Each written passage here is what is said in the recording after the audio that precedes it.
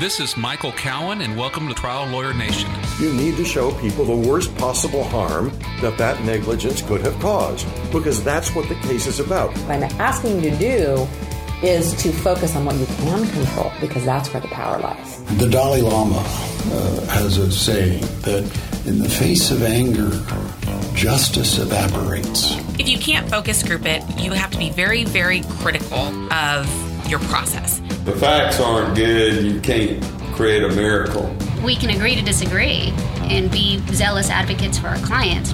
Quit worrying about looking perfect. You're not going to. That'll come in time, but you can still be an effective litigator. Welcome to the award-winning podcast, Trial Lawyer Nation, your source to win bigger verdicts, get more cases, and manage your law firm. And now, here's your host, noteworthy author, sought-after speaker, and renowned trial lawyer, Michael Cowan. Today on Trial Lawyer Nation, I have my partner, Sonia Rodriguez, and we're going to talk about our strategies, what works and what doesn't work for dealing with so-called defense experts, or as Keith Bitdick calls them, and I parrot, defense paid opinion witnesses. How are you doing today, Sonia? I'm great, Michael. How are you? I'm doing okay. So, it seems like every case that we have, the insurance company goes and hires a bunch of supposed experts to come and say how the crash wasn't their fault, or if it was their fault, it couldn't have caused our client's injuries, or if our client's hurt, our client was either hurt before or whatever they had went away quickly.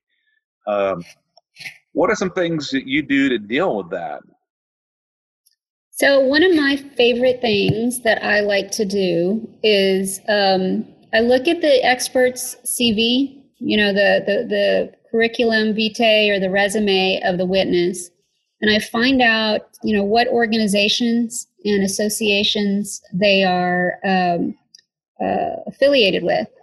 And lots of times those organizations will have ethical guidelines, standards, that are supposed to influence or guide the members' testimony, paid testimony, especially in the arena of doctors. You know that the American Academy of Orthopedic Surgeons has ethical guidelines for doctors' testimony. The American Medical Association has guidelines. So do the engineering bodies. They typically have guidelines. Right. So I think it's always smart to start from the very, very beginning and use that as kind of a framework for what the witness is supposed to ethically do in a deposition. And I like to use that early on and get them to agree that they've abided by the ethical standards in their industry. And it helps sometimes when you are getting a witness that's straying a little far from impartiality. And it helps to kind of remind them that, number one, their ethical guidelines require them to be impartial. And number two, they've already committed under oath that they were going to do so in their testimony. So I guess what you're trying to do is the defense is presenting these people as supposed, objective experts to come and reveal the truth to the jury. And what you're trying to do with the ethic rules, if they're violating their own ethical rules in the way they're formulating their opinions or they're giving their testimony, then they're straying from what you're exposing them. They're not true ethical members of their profession, but yet they're cheating, they're breaking the rules, and they're doing it because they want to get paid money to help the other side in the lawsuit, because that's their real business. It actually works perfectly in cases in the medical profession where the doctor's testimony is supposed to be fair and impartial. And in many ethical rules, there's a requirement that they consider all evidence, including deposition testimony. So it really works well when you have a doctor who has picked and chosen what pieces of medical testimony or medical evidence they're going to use in support of their opinions, and then selectively ignored other pieces of medical evidence or even deposition testimony. So I like using the medical guidelines or the ethical guidelines for the profession, engineers or doctors, kind of as a framework, a baseline for what we're going to expect the witness to testify to. Absolutely. Yeah. It always amazes me with, defense medical paid opinion witnesses, how every injury my client sustains in a crash goes away in 6 to 12 weeks. And anything that's continuing after that must have been pre-existing degeneration. But if something happened to them 10 years before the crash, even if they had never seen a doctor for it for the last 9 years, somehow that prior injury is responsible for everything they have today. It's just amazing. They're paid advocates. They're not neutral, and I think exposing them is really important for us. But I think how we go about it is really important too, because jurors are suspicious, and jurors give a lot more weight to something they come up with on their own, as opposed to what you tell them or try to put down your throat. So I really like your idea of showing that these are the roles for experts. I mean, you have to be fair and impartial. Let's say the orthopedic surgeons, is it the American Academy of Orthopedic Surgeons, I think? Yes. They have testimony guidelines that you showed me earlier today. And one, they have to be fair and impartial, which means they can't pick and choose what evidence supports them and discount the other evidence. But then they also have to review not just the records, but the deposition testimony. And so if they're just taking the position that the client is lying in the deposition without some real evidence the client's lying in the deposition, then they're not being an objective expert anymore, because objective expert would have to say, well, the client said this, and if that's true, then this is all related to the crash. But if it's not true, then it's not, rather than saying, I don't believe them. It's really, really tough for a doctor to say that he or she is going to ignore what the witness testifies to under oath about their pain and the onset of pain and their description of the pain, when they have also testified that the physical exam and the patient history is such a critical part of making a diagnosis. So what I like to do is get those witnesses to talk about why the physical exam and the patient history is such a huge part of making a diagnosis in their private practice, and why it's so important to listen to the patient and listen to what the patient's description of pain was, and when it began, and how it began, and how long it lasted. And then when you point out that they chose to ignore the depot testimony about when that big pain began at the scene of the crash, for example, it really puts them in a tough spot, because they just testified that the patient's description of pain was critically important. And then it puts them in a position of basically saying, well, then the records just are not adequate, So it does help. I like using those ethical guidelines as a framework. Yeah, I want to take a step back. Before just going in and attacking the witness, I think it's important to think about, okay, I'm going to take a deposition of this witness. Different people have different approaches. One is find someone else's outline, which I don't think is a good approach. But I think step back and, do the work and think, what is it I can accomplish with this examination? What are the trial points that I want to make? Now, if you think you have a witness that's being not credible, that is being unethical, then maybe the trial point you're trying to make is the defense would do anything, including spending incredible amounts of money to bring you obviously false testimony to try to escape justice. And, you need to, no one is safe if they can get away with doing that. That may be what you want to do. But sometimes there's other points we can make other than just tearing people down. Have you ever been able to turn the defense paid opinion witness into your witness? I think it's always a challenge. And the reality is these folks are paid a lot of money for a reason, right? They're good at what they do, and they've got a lot of practice doing what they do. And what I learned after 20 years of practice is that I am never going to learn as much as a medical doctor, in the 2 days that I'm preparing for his or her deposition. I'm never going to learn as much as an engineer in the 2 or 3 days that I'm putting together my, deposition outline. So knowing what you're going in to get out of the deposition is critical. You know, you've got to be focused and know what you can get and what you can't get. What has been helpful, and I have been able to go in there and use a defense witness testimony in my favor, but only when I was willing to abandon this idea that I was going to make the witness not look, qualified. He obviously was qualified. He obviously had all the years of experience. You know, you've got to abandon some of these things that you think you're going to be able to do. And it's knowing your case. We've got cases sometimes, and I have a case right now where the defendant has hired biomechanical engineers to suggest that my client could not have been hurt in this crash. So when I deposed the defense medical witness, I noticed that his report didn't exactly say that my client wasn't hurt in the crash. He totally minimized the injury, suggested that it was exacerbated by other things, but he never said that my client could not have been hurt in the wreck. So what I decided to do was simply use that testimony only to discredit the biomechanical engineers.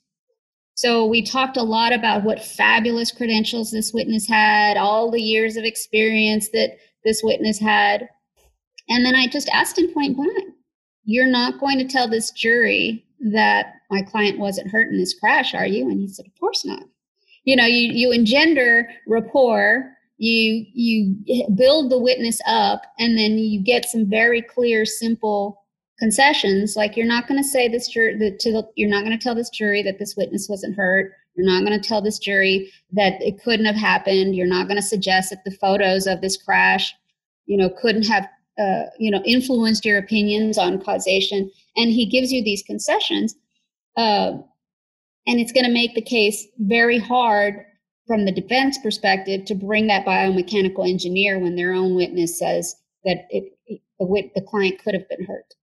Yeah, I actually go in with the goal. My primary goal in deposition, 80% of the time, is to try to make the defense witness my witness on something. I think if I can go in there and I'm not fighting with them, it's so off. When you're fighting with them, and especially if you're trying to fight with them over what a medical term means, you don't have any credibility. They do, and so unless you can really and truly show they're lying about something, it really is hard to win. But if you do the research, and especially reading prior depos, and see what will they give you. And I'll give you an example that works with me a lot of times on defense medical experts. So someone will say, all your client's problems are due to degenerative changes. There's not a herniation from this crash. Okay. Do I need to disprove that to win the case? Well, my jury charge says that an aggravation is just as good. I mean, to the extent that my client's condition was aggravated by the crash, it doesn't have to be wholly created by the crash. So I know my jury charge language. I know I can win with an aggravation.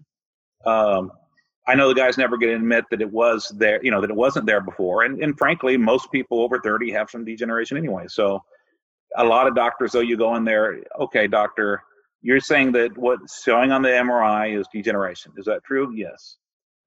Most people over the age of 30 have some degeneration. Yes, that's true.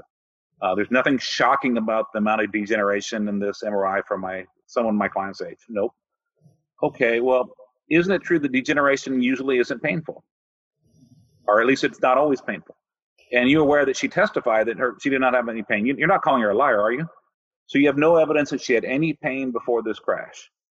Okay, so you and I will agree that the evidence shows that before this crash, she had degeneration, but had no pain from it. Now, when you expose a degenerated spine to trauma, that can cause the degenerated condition to become painful. So you would agree that this crash could have caused the degeneration to become painful. And then what you're treating, you're not treating the degeneration, you're treating the symptoms. So all the treatment then would be due to the pain caused by the trauma. So you'll agree that if she wasn't hurting before and she's been hurting since, the most likely cause of her pain is the crash. And the most likely cause of all the treatment she needed was the crash. And you will be so surprised. they're so prepared to fight you on was it degenerative or not, they'll give it to you. Or they'll have to say, well, I just don't believe her. And then you go into the ethical, well, why don't you believe her? That's you just because you're getting paid not to, because you're prejudicing against people that file claims. But and then a lot of times also they won't criticize the other doctor for having done surgery, for example. And so the defense lawyer will be going in and you didn't do this, you didn't do that. I'm like, you're not saying the other doctor committed malpractice, are you? So you're not criticizing the surgery. You're just saying that you think that what was operated on was degenerative, not. They'll give you that a lot of times. But then again, if the onset of pain was caused by the trauma, no one would operate on this degenerative disc if it wasn't painful, right? No, that's true. I mean, you don't operate just because there's degeneration. No, you wouldn't do that. And I'll get agreements on causation. I'll get agreements. I tried a case where I actually played the defendant's depot before I put on my doctor because I took away they had actually deposed my treating doctor first. So I knew what all their cross questions were. And on 85% of the questions, I got their expert to say they were wrong. And so their cross ended up being 5 minutes because they had nothing left to do. Wow. Because their doctor took it all away from them.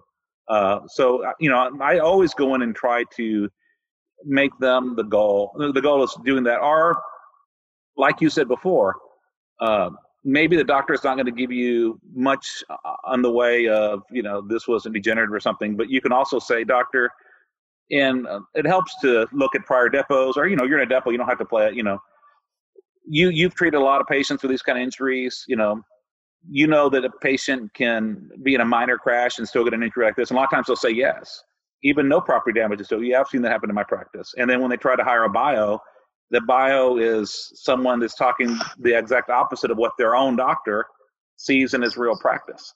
So I think, those kind of things, how can I make this person my witness is really useful. The other thing too that I think I've learned over the course of my practice, and it's kind of reinforced after we, visited with Rodney Jew several times, is talking to medical witnesses, defense paid medical witnesses, in terms of the symptoms and not so much the terms of art. Talking about the radiating pain instead of calling it radiculopathy, because doctors are so much inclined to fight you on the terminology and the appropriate use of the terminology and whether or not the diagnosis was appropriate. That's easy for them. As you pointed out a minute ago, what's a lot harder for them to wiggle around is the symptoms that the patient had and the proper treatment when somebody has those symptoms. So I think if we as lawyers are prepared to just abandon this, huge ego of wanting to talk to doctors on their terms with their terminology, and instead just use lay terms like our clients are using in the exam rooms and in our offices, I think we can get a lot more concessions from the doctors, because it's hard for them to say that they're not going to provide treatment to somebody who is complaining of pain. The diagnosis and whether it was appropriate diagnosis is going to be a little bit easier for them to fight about. So I've always loved the fact that, at the end of the day, Rodney's advice is, what is the client's how does this affect your client? And it's easy to talk about that kind of stuff with doctors in layperson's terms. And it's a truth we have, especially if we have strong before and after witnesses, that our clients are usually doing okay before and then they have pain ever since. Well, what else caused it? Duh. It's like, it's just a coincidence that the degeneration happened to start becoming painful about the same time as the crash. What are the odds? And I think it's important that, we ask these witnesses those questions. Yeah. So if they were fine before and they're not fine after this crash, how do you explain that? Yeah. Because that's what the jury's wondering. Yeah, with the biomechanical things, doing your research on these opinion witnesses is really important too. And, a lot of times they will testify in a lot of different types of cases. And, they have enough opinions out there where you can find some things that are going to be outside the realm of the juror's normal experience. So let me give you an example. You have all these people from companies like Biodynamics Research Corporation, that will say, well, I can look at the pictures of your car and say that you could not get a herniated disc in this crash. You could not get anything more than some mild transient neck pain from this crash based on these voluntary crash studies we've done. If you look at those experts' other depots, they will, in more severe crashes, they will have testified you can't get a herniated disc unless you break a bone. You have to break a bone in the vertebrae before you can herniate a disc. And they will have testified in other cases you cannot get a herniated disc from lifting. And they will say you can't get a herniated disc on the low back from being in a rear-end car crash if the biomechanics aren't there. And so you get all these opinions that have nothing to do with your specific case, but then you're picking your jury. And, I'm probably screwing this up because I'm talking about this in public now, and some FDL freaking defense lawyers going to listen. Don't talk about it. That's our secret. But I've started, so I'm going to go ahead and I've done it. They can read transcripts. I've done this before in trial. So you ask the jury in voir dire, does anyone here, either themselves or someone they know, have had a back injury from lifting something? And almost always someone has a husband, a cousin, a parent who got a herniated disc from picking something up and had to have surgery. And how about someone that was in a rear-end collision? And you ask them, well, did they break any bones? No, but we always end up, someone knows someone that had to get surgery for it. And so when the defense, expert or paid opinion witnesses says all this stuff that sounds credible, you said, well, you also say that you cannot get a herniated disc from lifting something. And you look at the juror that testified, said in voir dire that happened to someone she loved. And you also say you cannot get a herniated disc unless you, in a car crash, unless you also break a vertebrae. And you look at the juror while you ask them the question that said that happened to them. And so they know from their own life experience that this person is full of crap. They're bringing in false testimony to benefit their paymasters. And that's what they really do for a living. And so sometimes those kind of things are really helpful when you just find enough opinions they've given that are so ridiculous. It's really helpful. The other thing we've learned is just read the literature they cite. If they cite the literature in the report, just get copies of it and read it. It so often does not say what they say it did. And I had so much fun in one trial. So, our property damage wasn't that bad. My client had a surgery on her neck. But one thing is her seat broke and collapsed backwards. And it probably was an older car. It probably had some problems before, but the fact is it happened. And, afterwards we had some video, the seat was just kind of loose and flopping after the crash. And he testified absolutely this crash could not have caused that seat to break. That did not happen. Someone must have done something after the crash. That did not happen.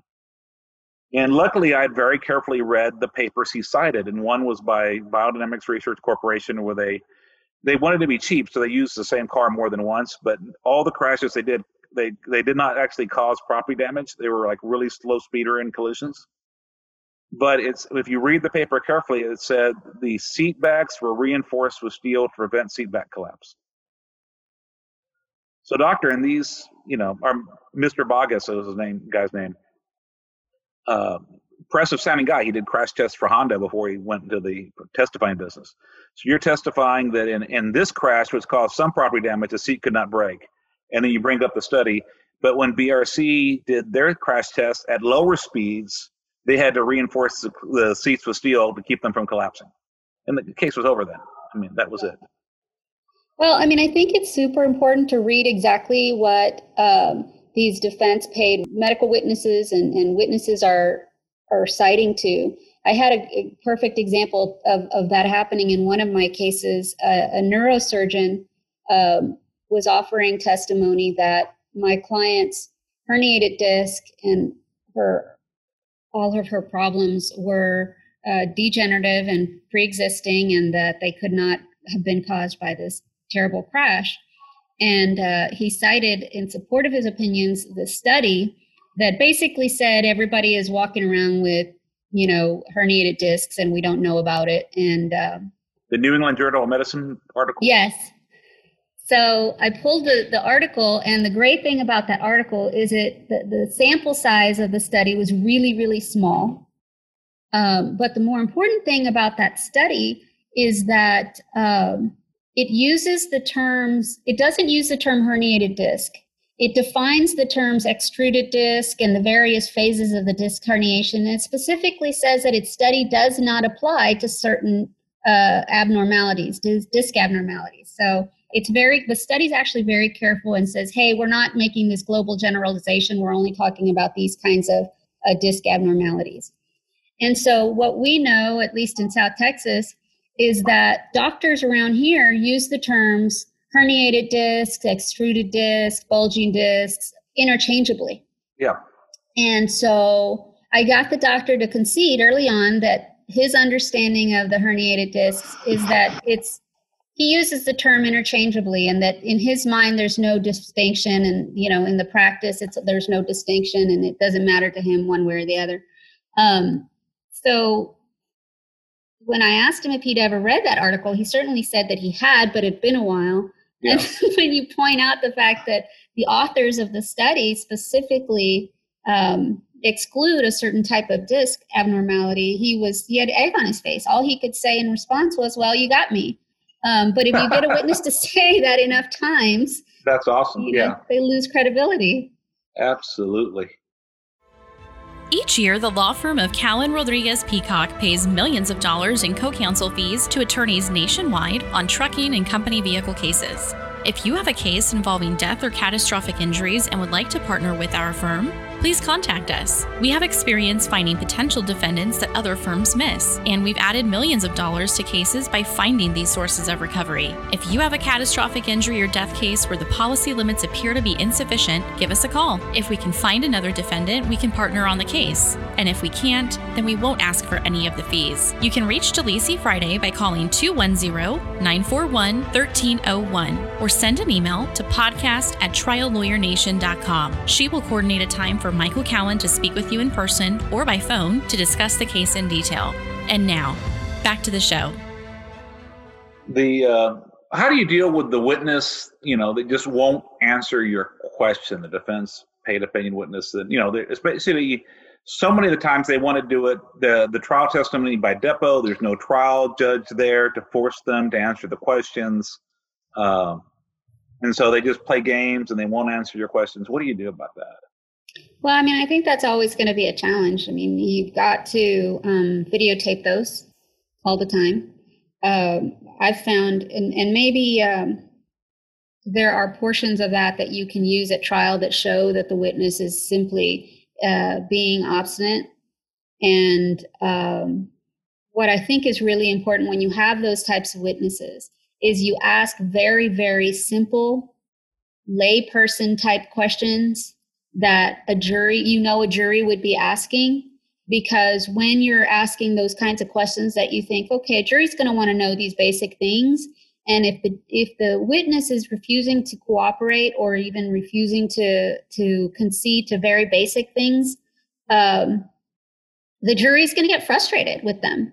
And they're going to say, hey, I've got that question in the back of my mind too, and he won't even answer that question, or she won't even answer that question. I think it kind of plays in your favor when you can. The reality is, if you've got an uncooperative witness, you've got to do what you can to get what you can out of them. But sometimes what I think those depositions can reveal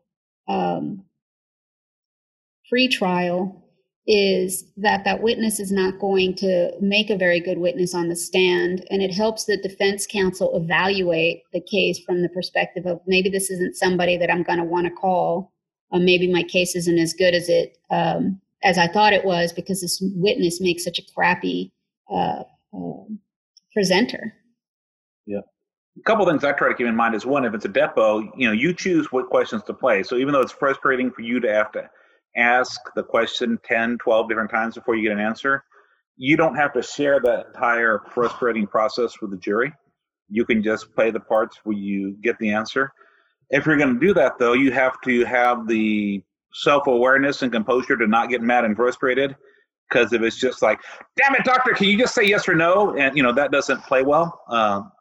And so you have to, just keep calm and ask it over and over. The other thing I found, and it works best with a witness that's been deposed a lot, and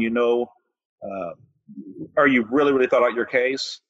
But I get a series of true and false questions. and print them out and show them on an Elmo, Dr.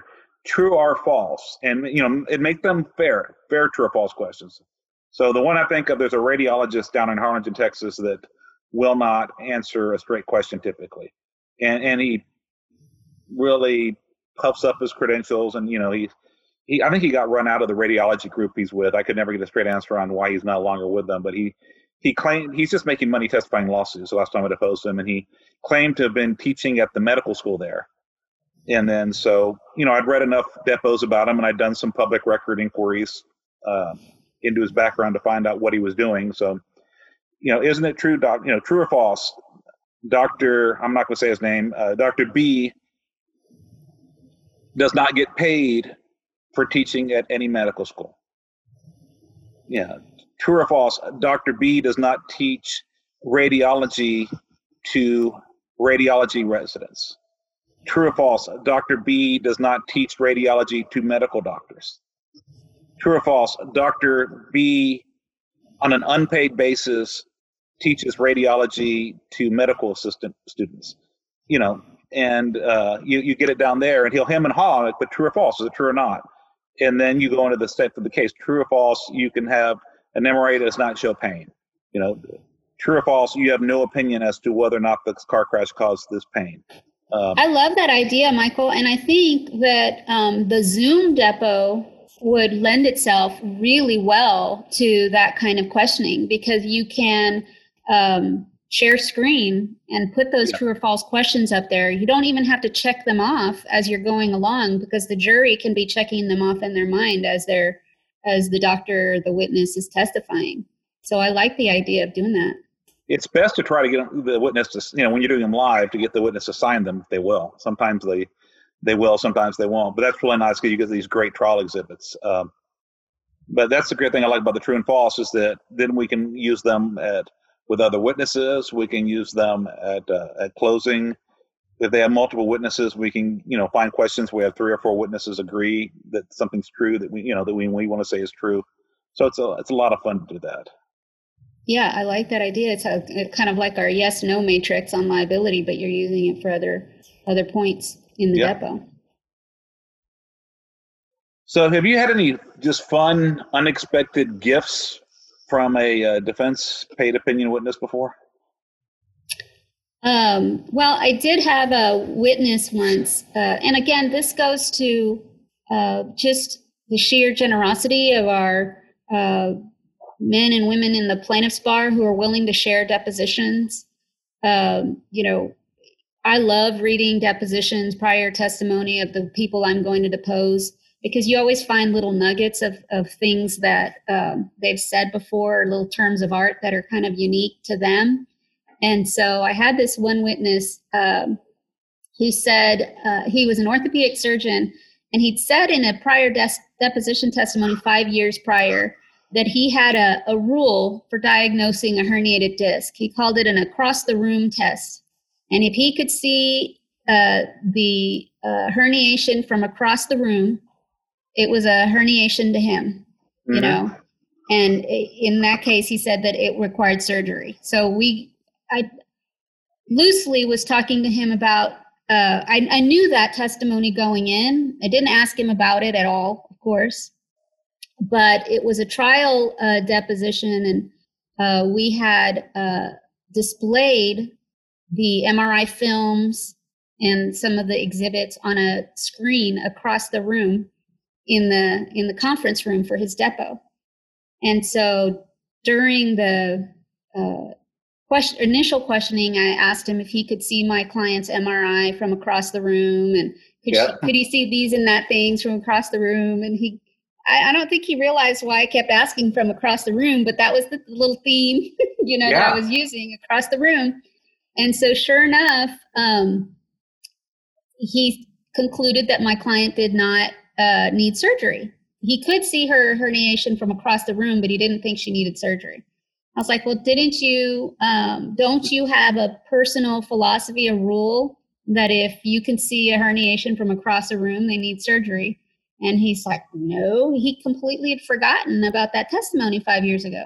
Yeah. So it was really nice to be able to pull the exact across the room testimony for him. But, those are always fun little things that you're not going to get if you're not, collaborating with the plaintiff's bar.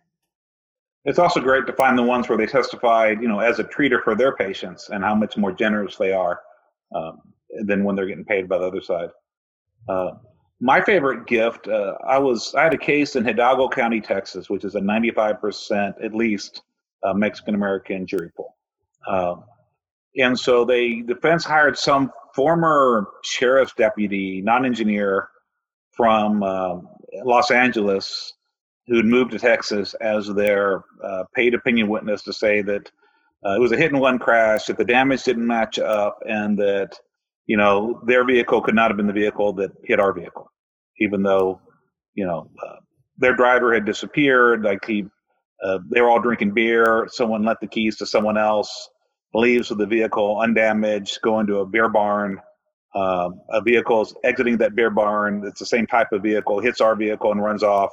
Their vehicle comes back with damage. He claims he doesn't know whatever happened to that driver, and his buddy who was driving never showed up again, supposedly, and he didn't know where he was and didn't know anything about him. A totally not credible story. And I'm not going to win on fighting. And but what does this mark mean, or what does this angle mean? So I'm thinking my point I want to make is it's wrong to let people drink and drive. And so I asked him, is it ever all right to get drunk with your buddies and give your car keys to one of your drunk buddies to go buy more beer?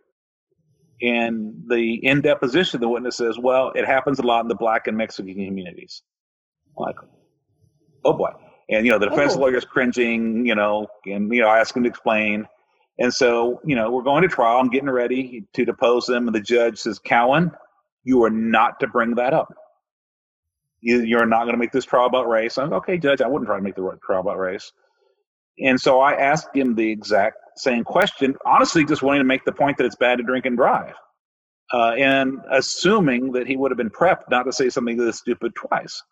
So I asked him at trial, would you agree that it's never okay to get drunk with your buddies and give one of your drunk buddies the key to drive your car to get more beer? Because you asked me this in deposition, I'll say it again. It happens a lot in the Black and Mexican communities, and I've worked both of them as an officer. I worked those communities as an officer. And, 11 of my 12 jurors were Mexican-American, and they all swore to us after the $380-something thousand verdict on a minimum limits policy that testimony had nothing to do. Of course not. In fact, we didn't even have a current surgical recommendation. That we had a doctor saying, well, she at some point in her life, probably in her 60s or 70s, will need surgery. Well, you do get stupid testimony like that. I had this one case. I represented a woman who'd been sexually assaulted in her home by a furniture delivery man. And the defense counsel had hired a psychiatrist to testify that her symptoms were exaggerated, that her PTSD was exaggerated. And we talked for a long time in this witness's deposition about all of these horrible sexual assault cases that he'd been involved with and people he'd treated in the past. And his ultimate testimony, which, just fell in my lap, frankly, was that my client's rape wasn't that bad. Yeah. And, I was floored when he said that. And so, the next follow-up question is, what's a good rape? If that one wasn't bad, what's a good rape? And it's very hard for him to wiggle out of that, but he was trying to obviously talk about the severity of assaults that he'd seen. But it was hard for him to wiggle out of that horrible testimony. And needless to say, that case settled very quickly after his testimony. I bet. But sometimes people say things that just kind of just shock you. It's interesting because, I've really been undergoing a change in philosophy this last year on expert depositions. I was taught when I was learning to try cases not to beat someone up in their depot, because I was told the matador does not tell the bull how he's going to kill him. And so, unless it's a trial depot, just get some concessions, get the facts laid out, but save it all for cross. And then the other thing is, I worked for a while for a really, really, really good trial lawyer. And he did not believe in deposing many defense experts or defense paid opinion witnesses, because it's like, look, we've got their reports most of the time. We've got 100 other depots they've given. When you take their deposition, you give them practice. And so for a long time, in fact, Mallory Peacock, our other partner, and I were talking yesterday, and she was prepping for like a trekking expert depot that we're doing on a defense witness who we actually have used many times as the plaintiff's witness, but he's against us in this case. And so we're brainstorming that. And she goes, I was looking for a trekking expert depot, and I don't think you've taken one in years. I said, well, I haven't. Usually we have the reports. I can take them at trial. I don't need to do it. But I'm really, as we were prepping, I'm thinking, and we're going through all the great concessions we're going to be able to get out of this guy. All the great stuff we can now play in our case in chief that we're going to get out of this witness. I'm really coming around to wanting to do more of these. And as far as I remember I was having Joe Freed, who's a great trekking lawyer. He was, I think, one of our first guests on this podcast. He was in San Antonio deposing a defense paid opinion witness. And he and I had dinner the night before. And I asked him, well, Joe, is this a trial depot or a discovery depot? He goes, every depot I take is a trial depot. I make no distinction. I go for the kill every single time. He's doing incredibly well. So I'm really coming around to wanting to depose them, not because I need to know what they're going to say. I can tell you before they hire an expert or a purported expert in a case, I can tell you maybe not the names, but what the opinions are going to be and what the theory is going to be in almost every case. I mean, because they're predictable. The defense is so predictable. Their paid opinion witnesses are so predictable. They always say the same thing, and make the same arguments. But our ability to get good trial clips and good things to support our own experts and our own experts' methodology, I think is so useful. I think I'm going to start deposing them a lot more. I think it's a case-by-case basis. Like you said, sometimes you've got medical paid witnesses who have got tremendous qualifications and their opinions are going to be what they are. And so you may not make a lot of hay by deposing those folks, except to discover some bias or some impartiality on their points. But I think you're right. I think I can turn almost any medical witness. So that's just me. Maybe I'm crazy or egotistical, but. Well, maybe you can.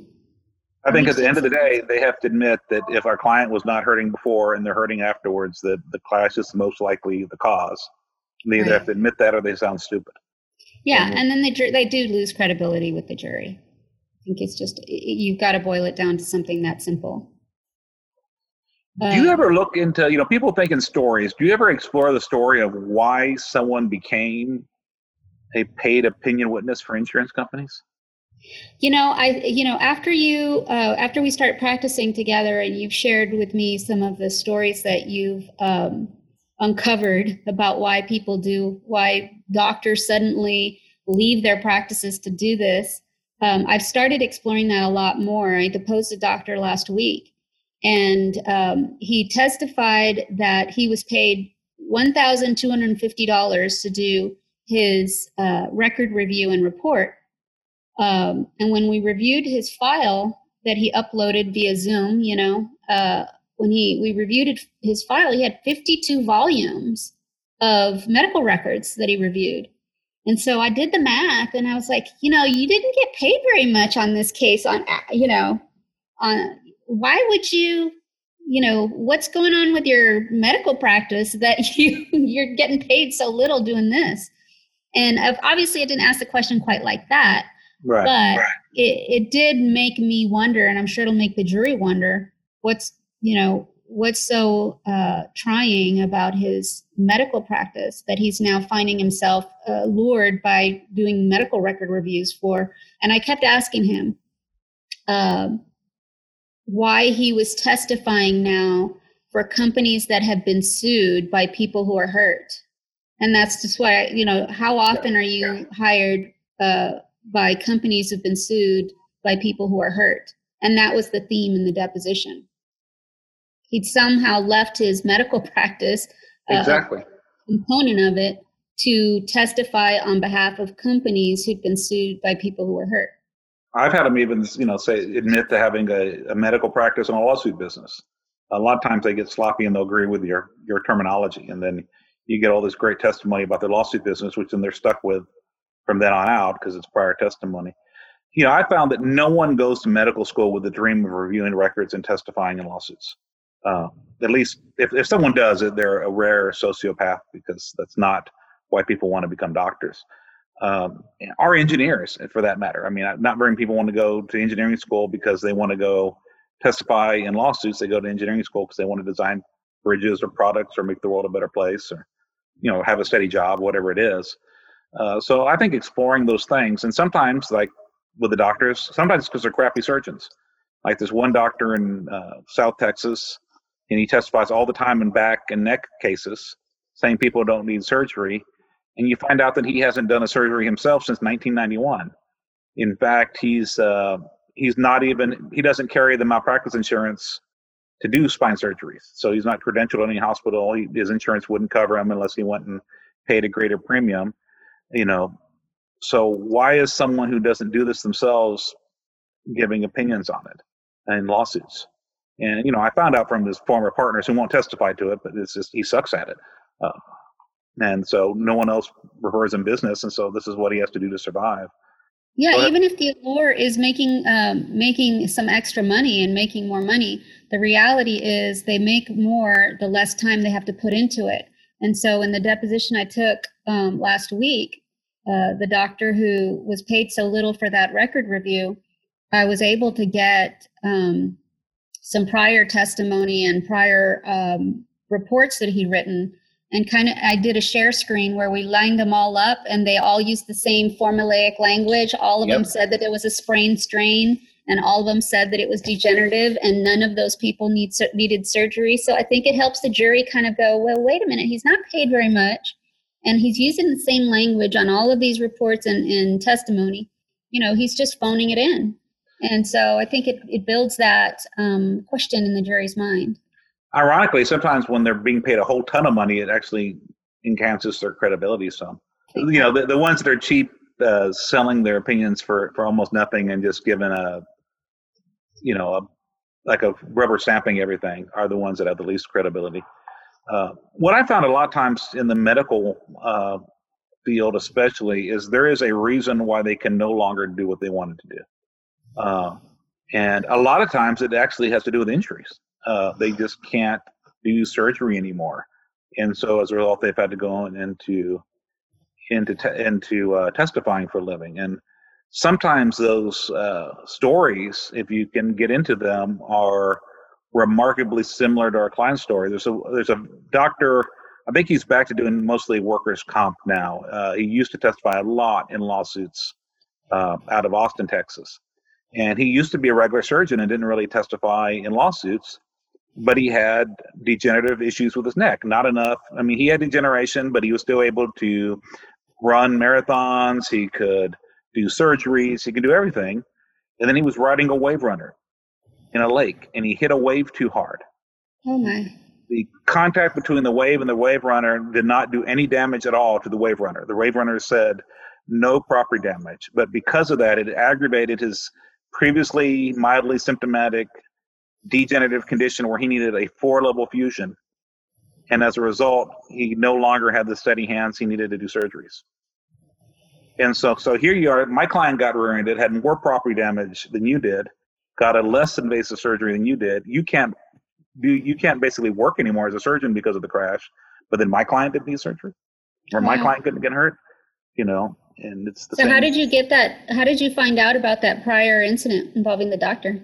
I read a lot of prior depots and then followed up on more questions. And, a lot of times these are people that you depose over and over again, but, it just doesn't hurt. You build on what you can from prior stuff. You ask around in the medical community from other doctors that know them.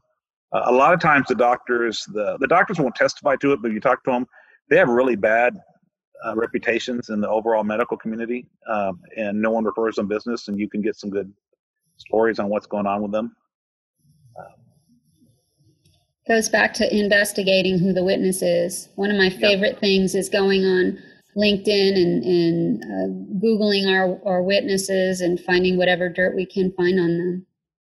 Yep, and then getting the websites from either the witness themselves or from a lot of them work for these medical review companies, and a lot of times there's things on how we can save you money, we can minimize claims, that kind of stuff when the review service is trying to sell the service, and you can get some good dirt in that way.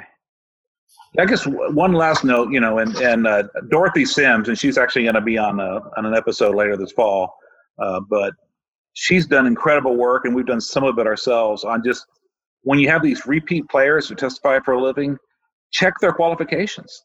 An example, I don't even remember the lady's name now. Was it Reed? She was making accusations against Joe Biden recently, claiming that he assaulted her or something while she worked for him. Well, it turned out she's given testimony in all these rape cases claiming to have a college degree that she in fact didn't have. Oh my. And there have been a number of people that have claimed to have had degrees or claimed to have had certifications that they in fact did not have. When someone, someone who's a true sociopath can just make up qualifications and go testify. And if you don't go double check, you won't catch them. So it's worth checking, because sometimes they really do just make stuff up.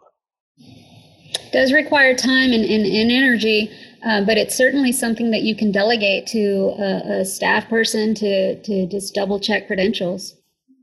Absolutely. And a lot of the stuff you got to do it yourself the first time or two. And once you learn how to do it, you can break it up step by step and have an intern, a student, someone like that'll be excited about doing it. Go do that digging. But it's so fun when you hit something. Well, Sonia, thank you for joining me today. I hope everyone. Thanks for having me, Michael. It's fun. Yeah, I hope we provided something useful. If you guys have some tips or some questions about experts, send them in. If you have good tips, we'll be glad to share them with anyone. If you have questions, I'll be glad to address them at our next Facebook Live. One last thing, we are having our annual event. It usually is I do my Cowan's Big Rig Boot Camp.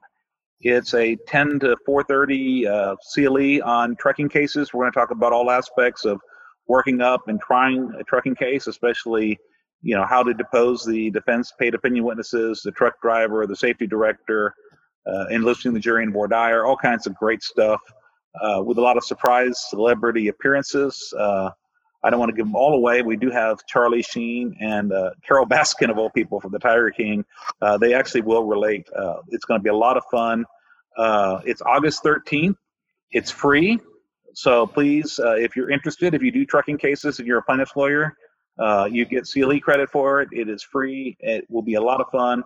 It's August 13th. Go to bigrigbootcamp.com. That's bigrigbootcamp.com. And register. I hope you guys can join us. Talk to you all soon. Thank you for joining us on Trial Lawyer Nation. I hope you enjoyed our show. If you'd like to receive updates, insider information, and more from Trial Lawyer Nation, sign up for our mailing list at triallawyernation.com. You can also visit our episodes page on the website for show notes and direct links to any resources in this or any past episode. To help more attorneys find our podcast, please like, share, and subscribe to our podcast on any of our social media outlets. If you'd like access to exclusive, plaintiff lawyer-only content and live monthly discussions with me, send a request to join the Trial Lawyer Nation Insider Circle Facebook group. Thanks again for tuning in. I look forward to having you with us next time on Trial Lawyer Nation. Each year, the law firm of Cowan Rodriguez Peacock pays millions of dollars in co-counsel fees to attorneys nationwide on trucking and company vehicle cases. If you have a case involving death or catastrophic injuries and would like to partner with our firm, please contact us. We have experience finding potential defendants that other firms miss, and we've added millions of dollars to cases by finding these sources of recovery. If you have a catastrophic injury or death case where the policy limits appear to be insufficient, give us a call. If we can find another defendant, we can partner on the case. And if we can't, then we won't ask for any of the fees.